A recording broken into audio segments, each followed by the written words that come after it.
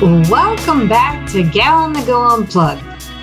Celebrity chef Maria Liberati was called the Italian Martha Stewart by Celebrity Society magazine. Formerly a supermodel, she completed her culinary studies in Italy, and her country farmhouse in the mountains of Italy inspired her books. Maria is considered one of the foremost Italian cuisine, wine, and culture experts. She is also a highly sought-after food consultant. In addition, Maria appears at many food and wine trade events around the globe, and her blog is read by over 300,000 worldwide subscribers. Hi, Maria. Thank you for coming on Unplugged. Thanks, Kimberly. Thanks for having me. Absolutely. Okay, so I know that the listeners are going to want to get the dish on you, and the pun is intended. Okay, so as I mentioned, you began your career as a supermodel. How did your culinary interest and transition to becoming a professionally trained chef come about? Well, it started because I was modeling in Italy, but while I was there on some off times, I decided to start researching my family and meeting other family members that I had never met before, and researching history and all, and found out that my dad's mom, her side of the family, they had this old world bakery, and they made this very local bread to this region that they were from. And I had gotten a hold of one of my great aunt's recipe books that I started studying. And then my dad's dad, who lived in another region, his family had a winery in the mountains of Abruzzo, which is the region they're from, Abruzzo. It's kind of in the center south, sort of. And they had a winery, so they made their own wines and sold breads and cheeses, that local cheese and all that. So I kind of started spending time with this, and it really sparked an interest. And then I decided to take things further and go to culinary school there in Italy. It's not really that hard to fall in love with the food in Italy. It's just another level. It's just another thing. And it was kind of close to what I grew up with, but even more intense. So because a lot of the things that you couldn't get, home and in the US that, we would make recipes with, but not quite exact, you could get the real thing now in Italy. But anyway, so I really did fall in love with food, and so I ended up studying it professionally, and then doing cooking programs for wineries and resorts and for special events, and doing my books as well. So that was kind of how, and I ended up studying with some chefs at different very local restaurants too, throughout different parts of Italy. Well, if you're going to learn how to cook Italian food, doing it in Italy the legit way is the way to go. Yes.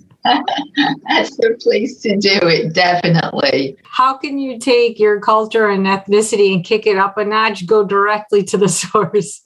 That's exactly right, yes. Now, what is your signature dish, either like that you had learned or it developed over the years and it became your signature dish? There's a few dishes that I really love making that are just kind of, I consider them really simple, but like I love doing risotto, and risotto is really not a dish from where my family's from, but I just love making it. I think of it as like a comfort food, especially if you do like risotto with peas and a little bit of butter and Parmigiano Reggiano cheese. It's such an awesome dish to make, especially in the winter. And one of my other dishes I usually do for like holidays is a fresh lasagna with fresh pasta. And my grandmother she used to make it with, she used to slice mozzarella and then slice hard-boiled eggs and cook it that way. And it was really good. And I have a feeling that's what she would stuff it with. And, you can put little meatballs in it too if you want, or you can make it meatless. I'm not eating too much meat these days, so I do without the meat. But I have a feeling that the sliced eggs they did because, at a certain point in Italy, things were really tough economically. So if they couldn't get the meat, they had the chickens and they had the eggs, and that was kind of the protein that was put in the lasagna with the tomato, a tomato sauce on it, and it's just really, really delicious. So that's one of my other dishes that I love doing. I usually do it around the holidays because it is a little heavy and it does take time to make. I think those are probably two of my favorite things to do. And then I like to do a bread, sort of a bread pudding that I do with the Italian Christmas bread. It's called panettone. It's kind of like, it's their version of like a fruit and like a fruit cake, but it's not a fruit cake. It's actually a bread. It has usually raisins in it. What happens is people give them as gifts, when you go to dinner to people's houses over the holidays. So you end up having so much of this bread and you don't want to throw it away. So I ended up, while I was there, saying, I have to figure a way to come up with to save this. So I ended up making this chocolate cherry. It's sort of like a bread pudding dish that you do with the panettone. So that's really good too. And that's actually in one of my books also. So I think those are probably the three, my three kind of signature favorite dishes to do. I have never heard of lasagna with eggs, and I've heard of lasagna with many different things. And that is so fascinating, the aspect of meat being expensive and how could they make a substitute but still get the protein nourishment. Right. It was so wild. And I'd be curious to try that. And the bread too, I think I've seen it, but I don't believe unless it was when I was little that I've actually had some of the sweet bread. They sell it now in because it became so popular at Christmas time. You can find it in many gourmet supermarkets. Even some normal supermarkets do sell it because it's so popular now. I'm going to have to look out because I want legit. Now, if you mentioned it, I don't want some subpar. Yeah. Well, okay. And then you had mentioned, so I'm going to backtrack for 1 second. You had mentioned like you're not eating meat or incorporating meat as much in your dishes anymore. Is there like a reason for that? Well, I've actually been not really vegetarian, I should call pescatarian for many years. And I just feel healthier that way. And I eat fish occasionally, not that much, but I do still eat fish, and I'll still have cheese. So it's considered a pescatarian and not a vegan. Vegan is totally no cheese, no dairy. And I do have eggs and I do have the cheeses, but I just feel healthier and I'm able to maintain my weight and not eating meat. It just, truthfully, it just really, I never really liked it. When I was younger, I used to like to eat it a lot. And then all of a sudden I just stopped. Your taste change? Yes. So I'm, as I said, I'm a pescatarian. But I still do cook meat dishes for, events and people and things like that. So I still do that. I still do that occasionally if it calls for it. But I'm always coming up with meat, like ways to substitute, for meat. And there are so many interesting things. There are lots of traditional recipes in Italy that actually make meatballs out of eggplant. Oh, wow. You actually mash eggplant. It's really, really good, actually. Very good. So there are different ways to make like meatballs and different things. And truthfully, when you eat in Italy, the meat is always usually served as a separate course. So it's not spaghetti and meatballs. It's spaghetti's one course and then meatballs would be another course. And not a lot of foods incorporate meat. Of course, there's the lasagna that has the meat on it, and there are some other dishes, but not a lot of foods incorporate dishes. Meat, a lot of times, is a separate kind of a course.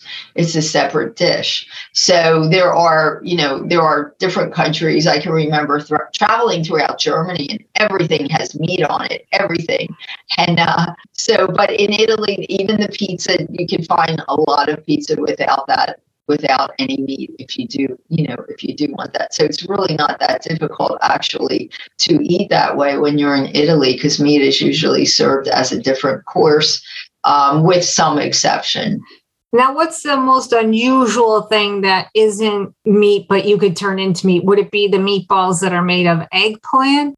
Is that one the hardest, most unusual, something like that? Well, yeah, you can do the eggplant. You can make meatballs out of eggplant, like mashed eggplant. There are so many different meat substitutes out there that you can actually stir fry or saute the ground meat substitute with some garlic and onion. And then if you want like a bolognese sauce, which typically has ground meat in it, you can use, a meat substitute. It's really, really easy to, there are so many meat substitutes out there. And you can even make meatballs out of lentils. You can, put lentils together, and you can make meatballs out of lentils. Different kinds of like meat patties out of lentils with different vegetables that you put in a food processor. There's so many different ways to do things without meat. So there's lots of different things. And with all the meat substitutes out there, you have to be careful. Not all the meat substitutes are really that healthy for you. They have loads of fat and salt and things like that. So you have to read the ingredients. There are lots of meat substitutes out there that, if a dish calls for meat and you don't want meat, you just use a meat substitute. Just substitute that. To that point, given your signature dishes and the fact that you could substitute, meat for healthier alternatives or just for dietary reasons, right? What's one of your favorite cooking techniques and why? One of my favorite cooking techniques. Well, I love rolling out dough for pasta, and doing it all by hand. Wow. I was just talking to someone, I forget, I don't know if it was on my podcast, but we were talking about that, when you have the time, it's just so neat to do it. And actually, the finished product is much different than what you get if you do the machine. So if you do your pasta by hand, and that's what it was. I was telling someone about a bakery that I went to in the mountains of a region called La Marque. And this bakery happens to be at the top of the mountain. It's Mount Sibylla. It's amazing that they grow the wheat in front of this bakery, and they mill the wheat like right down the road at a mill. They get it milled, they bring it back, and they make this bread in these ovens that are over 50 years old. Wow. And the guy that owns it, his family has owned this. It's been in the family. I think the ovens might even be 100 years old, but everything is done by hand. And one of his comments was that the flavor of the bread takes on the personality of the person that makes it. So it's pretty much all done by hand, like the kneading and everything was really incredible. And the flavor, oh my goodness, it was bread that I had never tasted before. It was just so good. It was incredible because it was real. The wheat had just been milled and it was made by hand and all this. And the ovens were, like I said, at least 50 to 100 years old. So it was an incredible taste. So, the method that you're making the things you're making to have a lot of influence on the flavor of what comes out. So yeah, I love doing the pasta by hand. And of course you have to have time to do that because it's not like a 5-minute thing. And the thing is you have to make sure you have the time to do it because you don't want to, you don't want to do it and say, I'll do it in 10 minutes. It's just not going to come out right.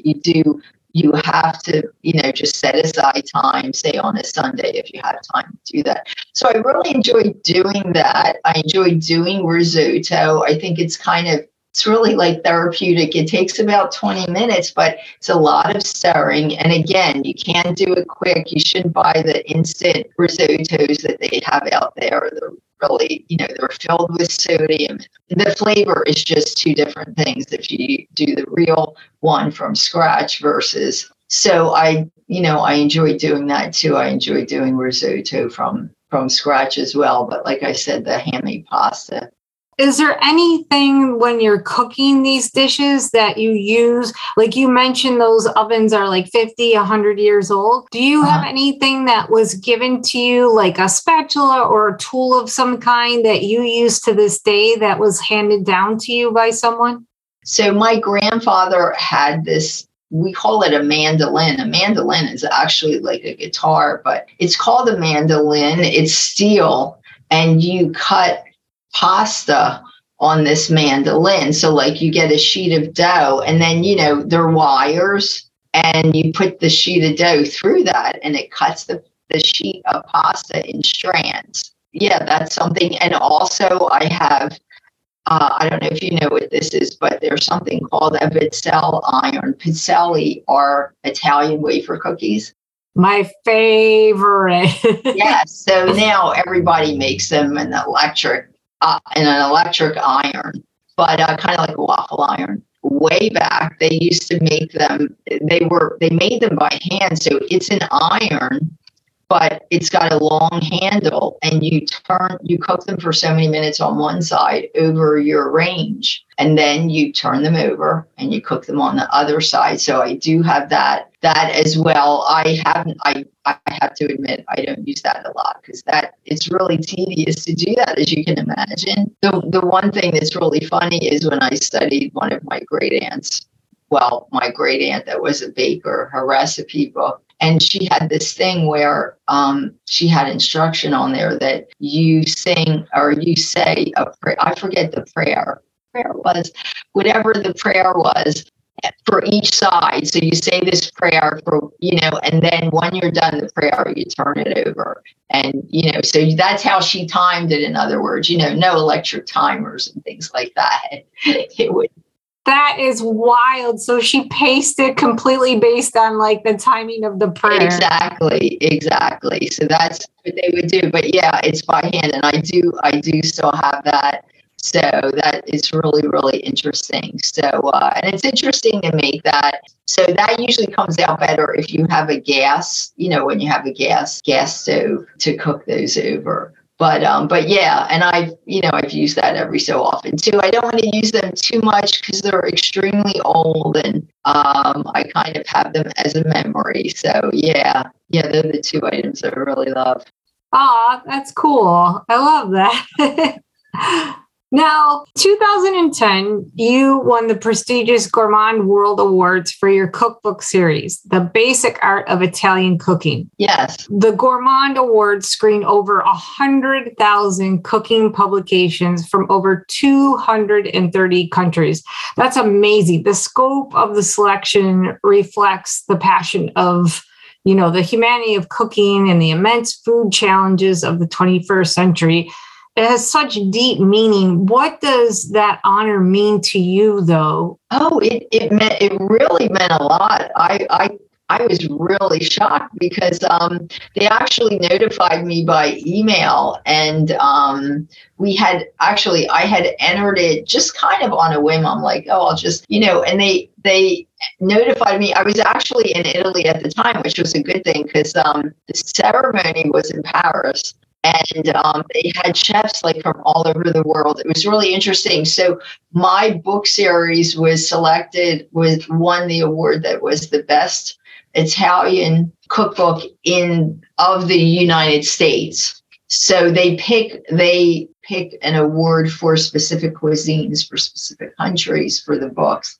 So, but yeah, that was incredible. It was really, and the thing about it was one of the governing bodies of the awards, I can't think of their name, but they're really into authentic Italian cuisine and sustainable and, local and all natural and all. So they were really impressed by, my recipes in the book, that it was, it kind of followed along the lines of what their philosophy is. So yeah, I was very, very excited about that as well.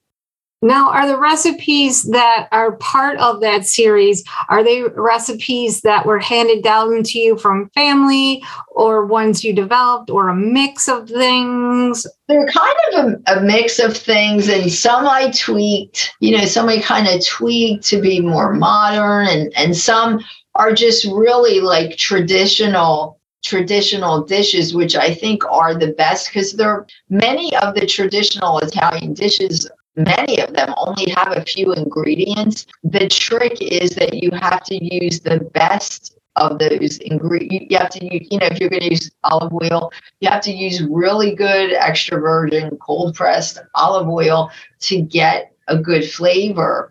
And, if you're going to use Parmigiano Reggiano cheese, use Parmigiano Reggiano, not the Parmesan, which is really like the ends of the Parmigiano Reggiano that they don't want in Italy mixed in with cellulose. So you don't get a full flavor. So people a lot of times here put loads and loads of that stuff on pasta because you have to, but if you use the real stuff, you just really need a little bit to get the flavor. So even though it's more, it costs more, but you don't need as much. But yeah, the recipes in my cookbooks are a smattering of, it's a mix of recipes I've developed or recipes that were handed down from my family that I kind of tweak, or, recipes that I know are traditional recipes and I may have tweaked them a little. And so it's a combination, but my books really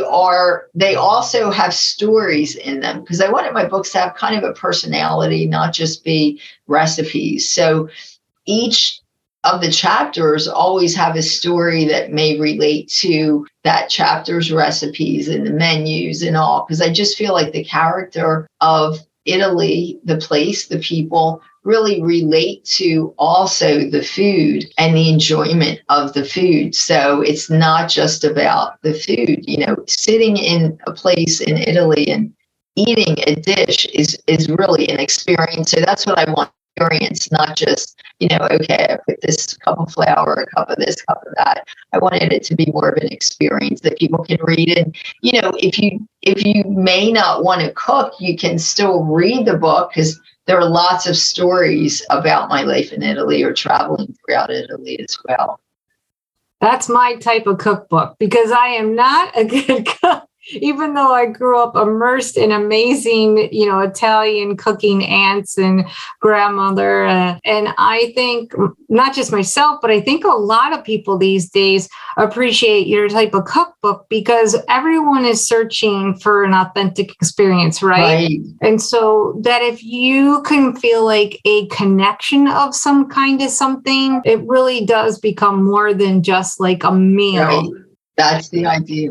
I think that's beautiful that you've done that because, let's say I don't have the money or for whatever reason, I know I won't be able to get to Italy. But if you set the scene for me and I can kind of like use my imagination while I'm cooking and immerse myself, that's such an awesome gift that you gave people. Exactly. I always love to do what I call staycations, where I say, okay, let's do a staycation to Tuscany, because not everybody gets a chance to experience being in Italy, but you can certainly try to create the same recipes and the same surroundings. It's not very difficult to do, to have a Tuscan picnic outside and with the same kind of sentiments, the same ideas that they use to decorate their table. It's very rustic and, different color, different types of plates and glasses and, create the same types of food and that feel at least without having to go there. And if you have kids, you can actually teach them about, being in Tuscany or the culture just by doing, a little, this type of a staycation. Well, okay, so you mentioned the dishes that are your signature dishes and some of the tools that were handed down to you. What is a tool that you currently use that like you can't live without? Like it's something that you can use almost in every dish you make, or it's a favorite for whatever reason? Oh, wow. That's kind of hard. I think one thing, I mean, this is really simple. I don't use it in every dish, but any dish that I have to stir, whether it's a sauce or a risotto or some kind of like a stew type of thing, because I love doing stews with loads of veggies and then I add pasta to it or brown rice or something. My wooden spoon, I love using wooden spoons. I don't like using a metal one. I always kind of feel like they give it a certain taste, but I use a wooden spoon a lot. And I do have culinary scissors that I love to use. So, everybody loves to chop their veggies, but my grandmother used to cut everything with the culinary scissors, even pizza slices. So she would cut and it's just so much easier. So I do have a culinary scissors all the time in my kitchen, and always cutting up herbs and pizza and things like that. Anything I can cut with the scissors that's a little bit easier than slicing. And usually the herbs, I like doing that because it gives it kind of like a rustic cut. And I just think it's much easier. So yeah, I have my culinary scissors and my wooden spoon. I think it's really neat that, you're saying the scissors give things like a rustic texture. And I haven't heard of the scissors in forever. My grandmother also she was Sicilian. She used scissors to cut square pizza. Right. And I always thought, why is grandma using scissors? Like, I didn't understand that there were culinary scissors. So I was just like. And back then they weren't culinary scissors. They just used scissors. Now we have these fancy culinary. So that's so wild. I feel like you just gave her justification because I had no idea that other people's grandmothers did that. Exactly. And yes, and actually a lot of things that our grandmothers did were from what we call this peasant kitchen. They didn't have the money. So they did stuff. They reused bread. They used scissors. Maybe they couldn't go out and buy all these fancy knives. So they're using scissors. They found out that worked better. And all these things they did are things now that you can pay oodles of money for. So now we have culinary scissors that you buy at the gourmet kitchen store. And where did they get that from? They got that from, our grandmothers doing that, as well as there's a lot of recipes that they make at really expensive restaurants that reuse like leftover bread, day old bread and things like that they used to use because they were poor and had to figure a way to conserve. Well, now people are knowing they're really these delicious dishes. So a lot of that stuff, is really taking hold today. That's so cool that you brought that up because it makes me so proud of how ahead of their time they really were. Like, that's a lot of ingenuity, Oh, yes. Well, they didn't have much, so they didn't have a lot of money, but yet they're proud of their food and their cooking, the Italians. So they would spend a lot of time in the kitchen trying to figure out how to reuse the day old bread or whatever was in their garden. And they came up with some really fantastic recipes that to this day, are served in some of the most expensive restaurants. So, yes. You had mentioned that sustainability, is important to you. And besides ingredients, like, the taking of the bread and reusing it for other dishes, can you please explain, like, what about the sustainability aspect is important to you? And what are some other ways you creatively use leftovers? Right. Well, not wasting food. Food is so expensive today, especially. And that was one thing that I learned in Italy, because they had a history of having to reuse food and not waste food because it's kind of more a recent, it's not like yesterday, but it might be, say, 50 or 60 years ago, where here in the US, we're so spoiled. Everybody just throws food away at the drop of a hat. They see a brown spot on an apple, they'll just throw it away. And of course, I'm not saying that if something is spoiled, of course, you have to throw it away. But with leftovers, it's really important to reuse leftovers. And in lots of, there's so many ways to reuse leftovers before they are not usable. And usually if it's things like, for instance, vegetable peels or fruit peels, or maybe if fruit is definitely not usable, grow your own herbs and do a compost pile using fruit and vegetable peels, or like expired fruits and coffee grinds, eggshells, compost, so that you have your own fertilizer and you can grow your own fresh herbs. So that's also another thing you can do with leftover food. But it's really important to reuse leftover food. You can do a frittata with leftover spaghetti. Just dump the leftover spaghetti in a frittata before it sets. It's really, really good. When it's cooked, you cut it up and you actually can wrap it like in parchment paper, and just it's actually a street food in Italy, so it's really, really good. And especially in Naples, that's kind of where they started doing that. There, they were really poor, and now it's like a big, it's a big dish because it's so delicious.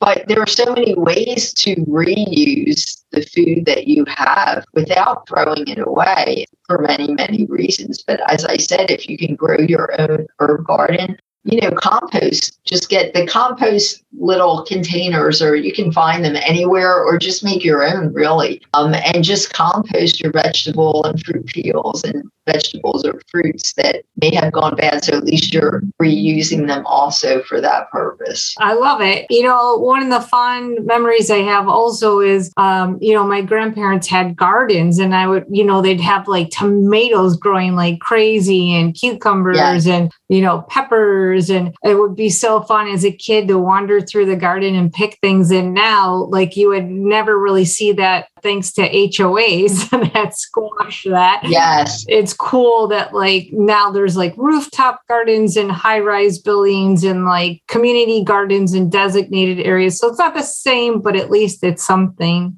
And they even have these vertical things. You can do a vertical garden. Like if you live in an apartment, just have a little patio. You can do vertical garden. You can just put stuff in little pots and put them on your patio. I mean, it's really, really so easy to do also. Somebody told me something that was really interesting. They told me that before World War II, 60% of the veggies that we ate in the U.S. came from people's own garden. Today, 0.2%. Do you believe that? Oh my gosh, that's like a huge discrepancy.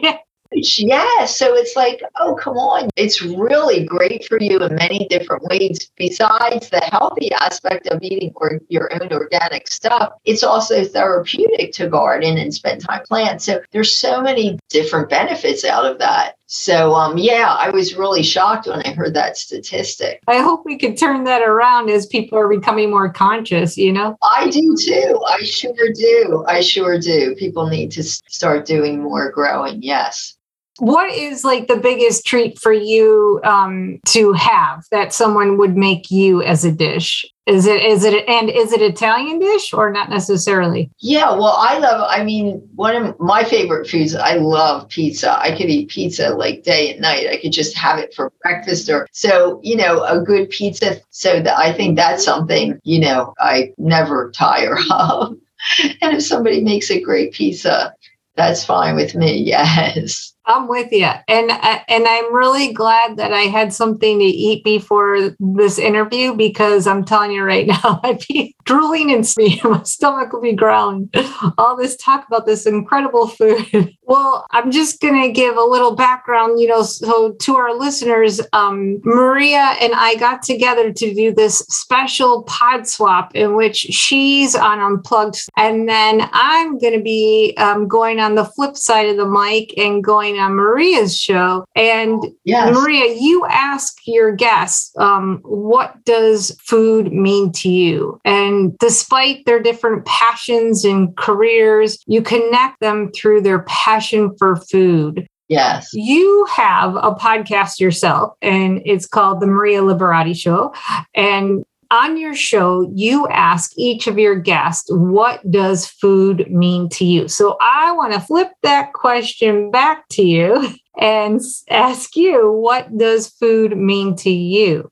Actually, it means so many things to me. Food means family. And I think, in all the answers that I've had from people, it means a whole lot to me because it just, food does spark memories.